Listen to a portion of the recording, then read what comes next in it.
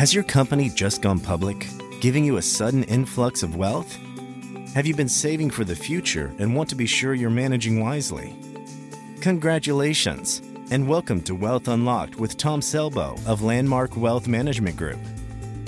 Tom offers guidance to help you make the big decisions surrounding your finances, avoid costly mistakes, and build a strong financial foundation for your future. Let's get started.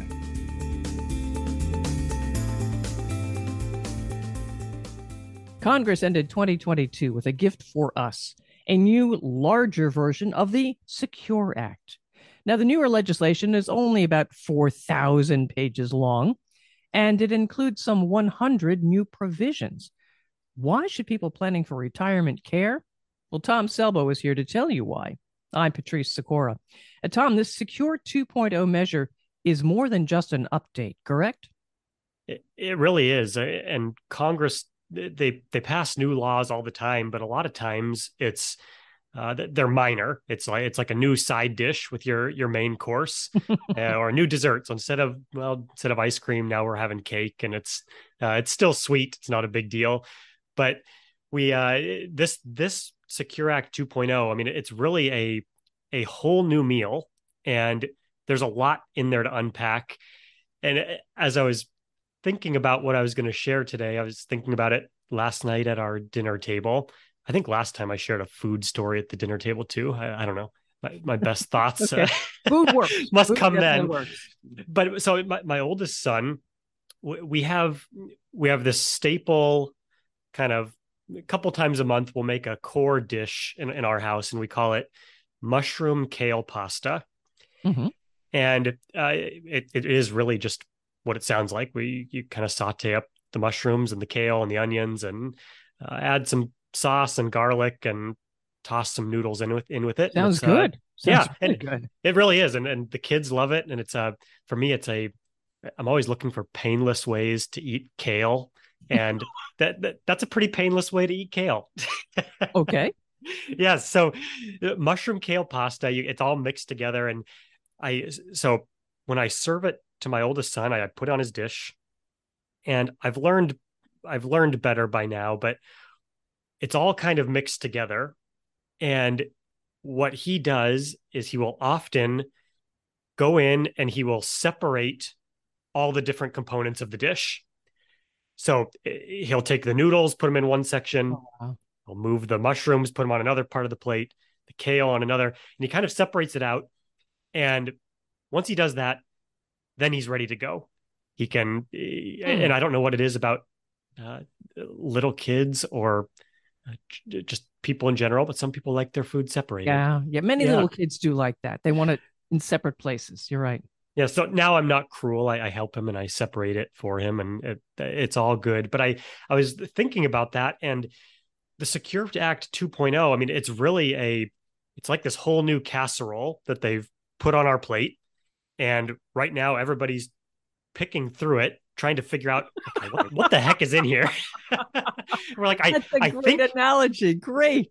It's like, I think this looks good. It smells okay. But what's really in here? And so me as an advisor, our whole team at Landmark, the industry at large, has just been picking through all of the legislative changes. And there's a lot to unpack there.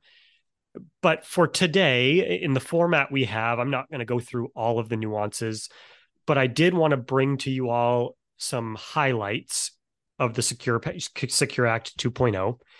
And I'm going to break it into two demographics. So there's going to be a handful of things that are very relevant for those of you in or near retirement. Okay, so starting with people who are already in or near retirement. The biggest thing that's out there that at least a lot of people are hearing about is the change to what are called required minimum distributions. Mm-hmm. And as a quick recap, what required minimum distributions are, they are what they are. They are required distributions that have to come out of pre-tax money that savers may have accumulated during their working years. So those of you who have 401ks or IRAs, SEP IRAs, those are all accounts where you have not paid taxes yet. And under old law, you had until age 72 until you were required to take distributions from those accounts. Under the new Secure 2.0 changes, now starting this year in 2023, you don't need to start those until age 73. So there's a delaying in you can extend the time before you're required to take money out. And furthermore, in the year 2033, 10 years from now, that age doesn't start until age 75. So why is that important? There's a variety of ramifications, but this is a big one. And I'll just frame it in the context of when you enter retirement, I like to think of distribution phases or different phases you have in retirement. For example, if you retire at age 60, you won't be able to start Medicare until age 65. So you have this phase of 5 years where you need to bridge from age 60 to 65. The next phase is often from age 65 until you start Social Security. More and more people are delaying that till later and later ages, and there's good reason to do so. But you have that sort of second phase. And for a lot of individuals, the third phase is when they hit the required minimum distribution age, which is now 73, as I mentioned.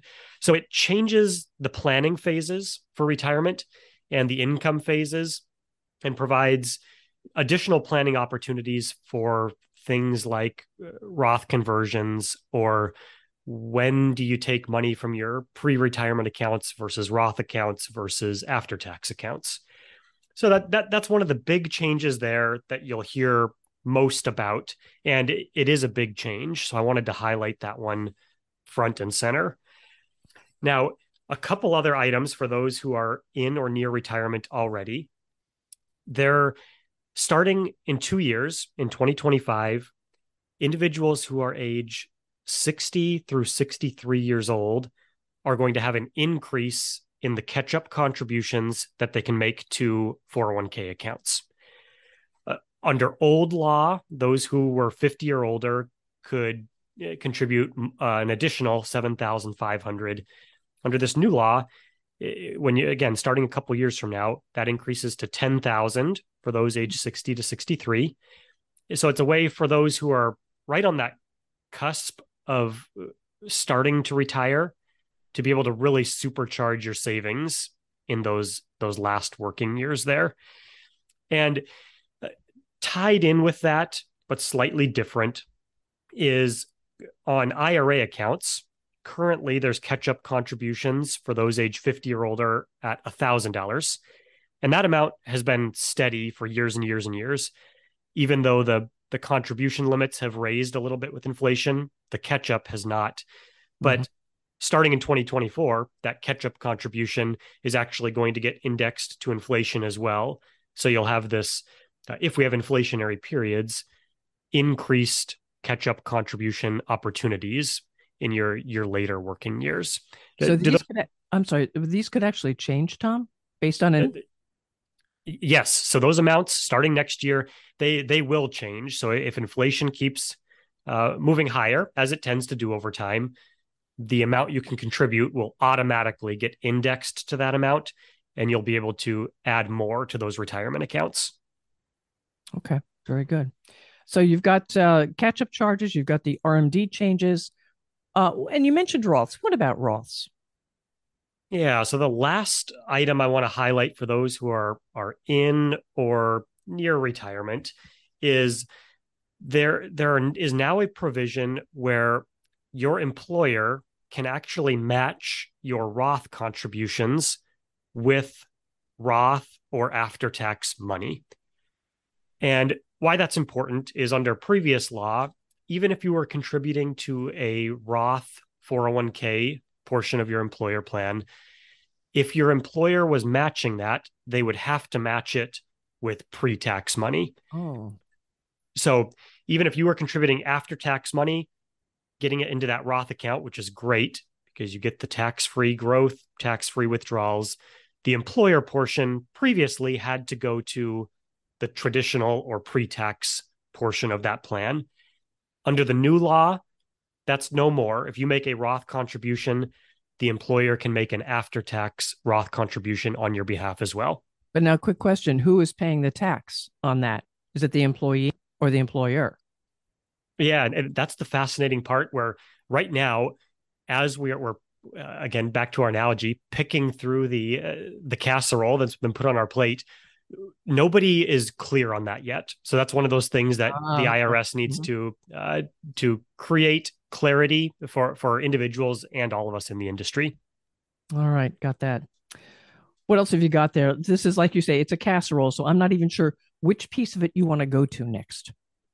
Yeah, so I'm just gonna. Those were the three items that I wanted to highlight for those in or very close to retirement: the changes to RMDs, higher catch-up contributions, and matching employer funds for Roth accounts.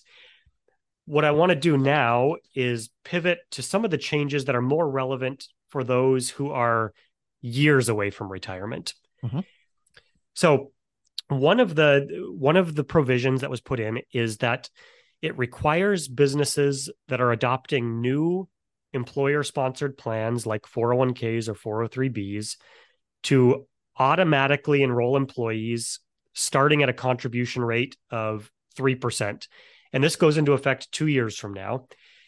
And why this is important is, especially as our economy changes and there's more and more people changing jobs frequently, you think about the gig economy, and this just provides a much easier way for those individuals to be automatically saving for their future. Mm-hmm. So it's a great thing to be aware of. It's just to be aware that, yes, you will be automatically enrolled in these, and a portion of your earnings will be going to those plans. And tied closely in with that is there's going to be a provision that makes it much, much easier for individuals to transfer their old 401k accounts into a new employer 401k account, which is, again, it's especially useful for those who switch jobs a lot. And why I see this as a good thing is twofold, but I'll highlight one. I've seen a lot of younger workers in particular where they start a job, they might even start their 401k, and a year or two later, they leave the job and go somewhere else. Now they have this old 401k sitting out there that, say, it has $5,000 in it. And what you want to be doing is either rolling that into an IRA or moving it to your new employer's retirement plan so you can continue to grow on that retirement savings. But with those smaller account balances, what often happens is individuals just take the easy road and they just cash it out. Hmm. And it's just a very tempting thing to do, to say, oh, I'm going to go on this vacation. It's not a big deal. I'm just going to cash it out.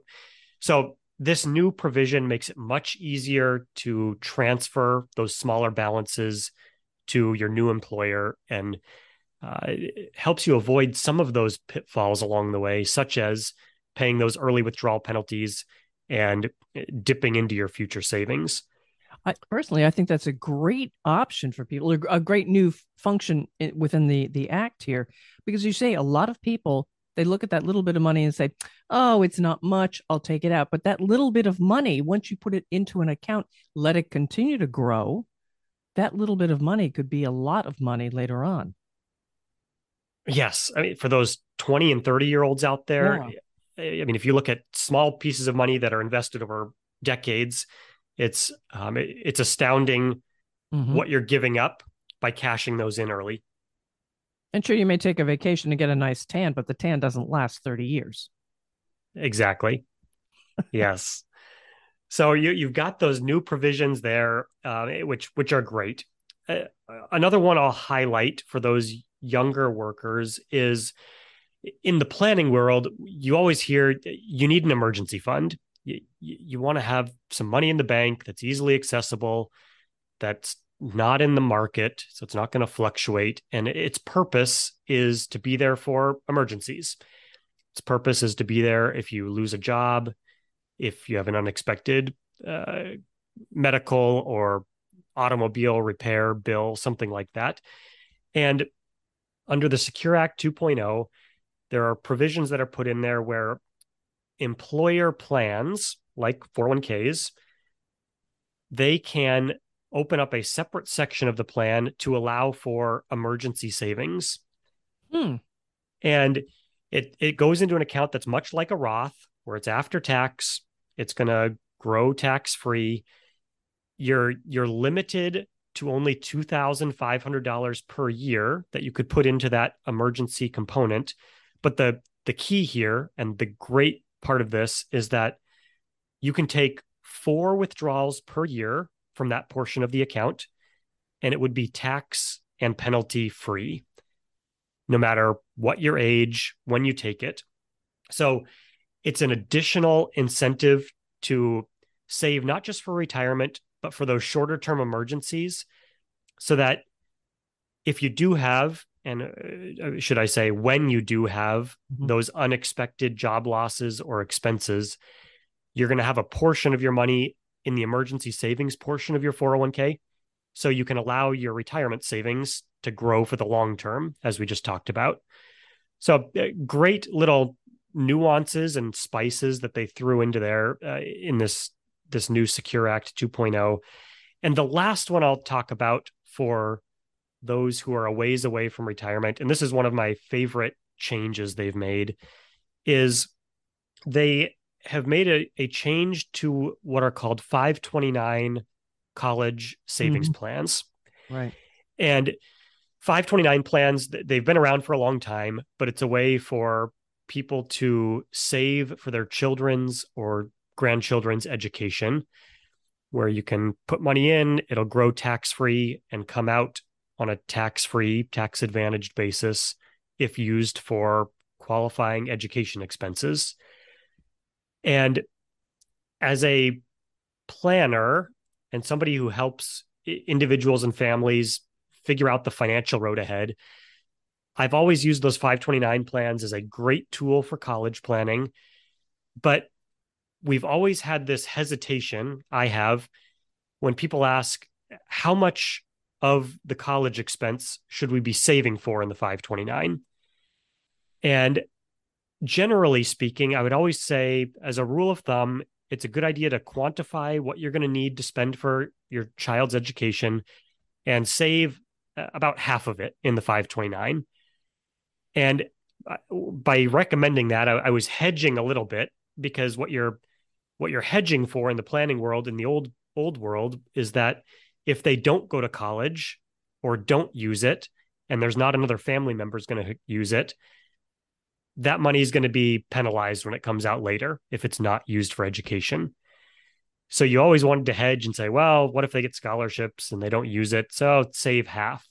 Now, that's a long preface to the change, where now with the Secure Act 2.0, plan participants can convert their 529 plan dollars to a Roth IRA if the money's not used for education. And that is a massive benefit and a massive incentive for families to save for their children's college and not worry about all of the what ifs. What if they get the scholarship? What if they don't go to school? Because if they don't, you can take that money, and there's more nuance to it, but you can convert it to a Roth IRA in their name and give them a great boost to their future retirement savings. So there's an additional way to avoid that penalty. Yeah, the nuance there, I think, is that people should realize it has to be in their name. Exactly. So that's the one that's there, and it's a great benefit. I'm glad to see that pass through, and it changes the conversation when it comes to education planning. So those are the 6 things I wanted to highlight. 3 for those who are in or near retirement, 3 for those of us who are maybe many years from retirement.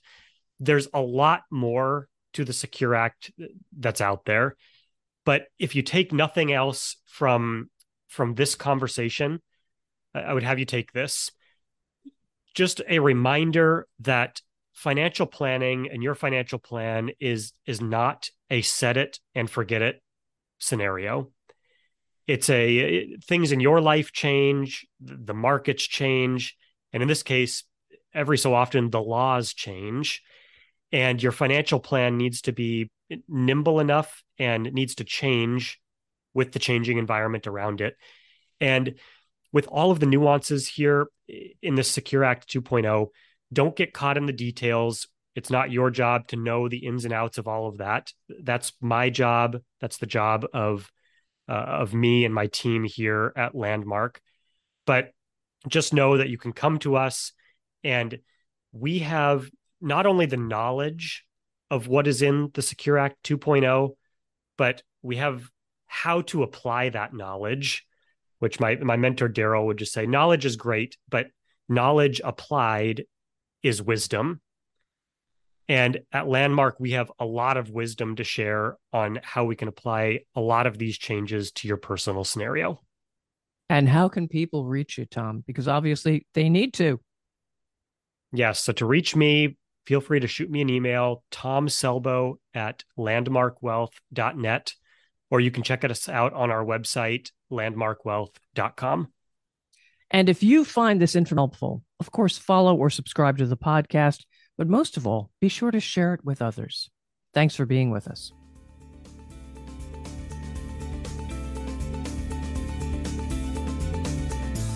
Thank you for listening to the Wealth Unlocked podcast with Tom Selbo. Click the follow button to be notified when new episodes become available. And follow us on LinkedIn and Facebook at Landmark Wealth for all podcast updates. The information covered and posted represents the views and opinions of the guest and does not necessarily represent the views or opinions of Landmark Wealth Management Group. The content has been made available for informational and educational purposes only. The content is not intended to be a substitute for professional investing advice. Always seek the advice of your financial advisor or other qualified financial service provider with any questions you may have regarding your investment planning.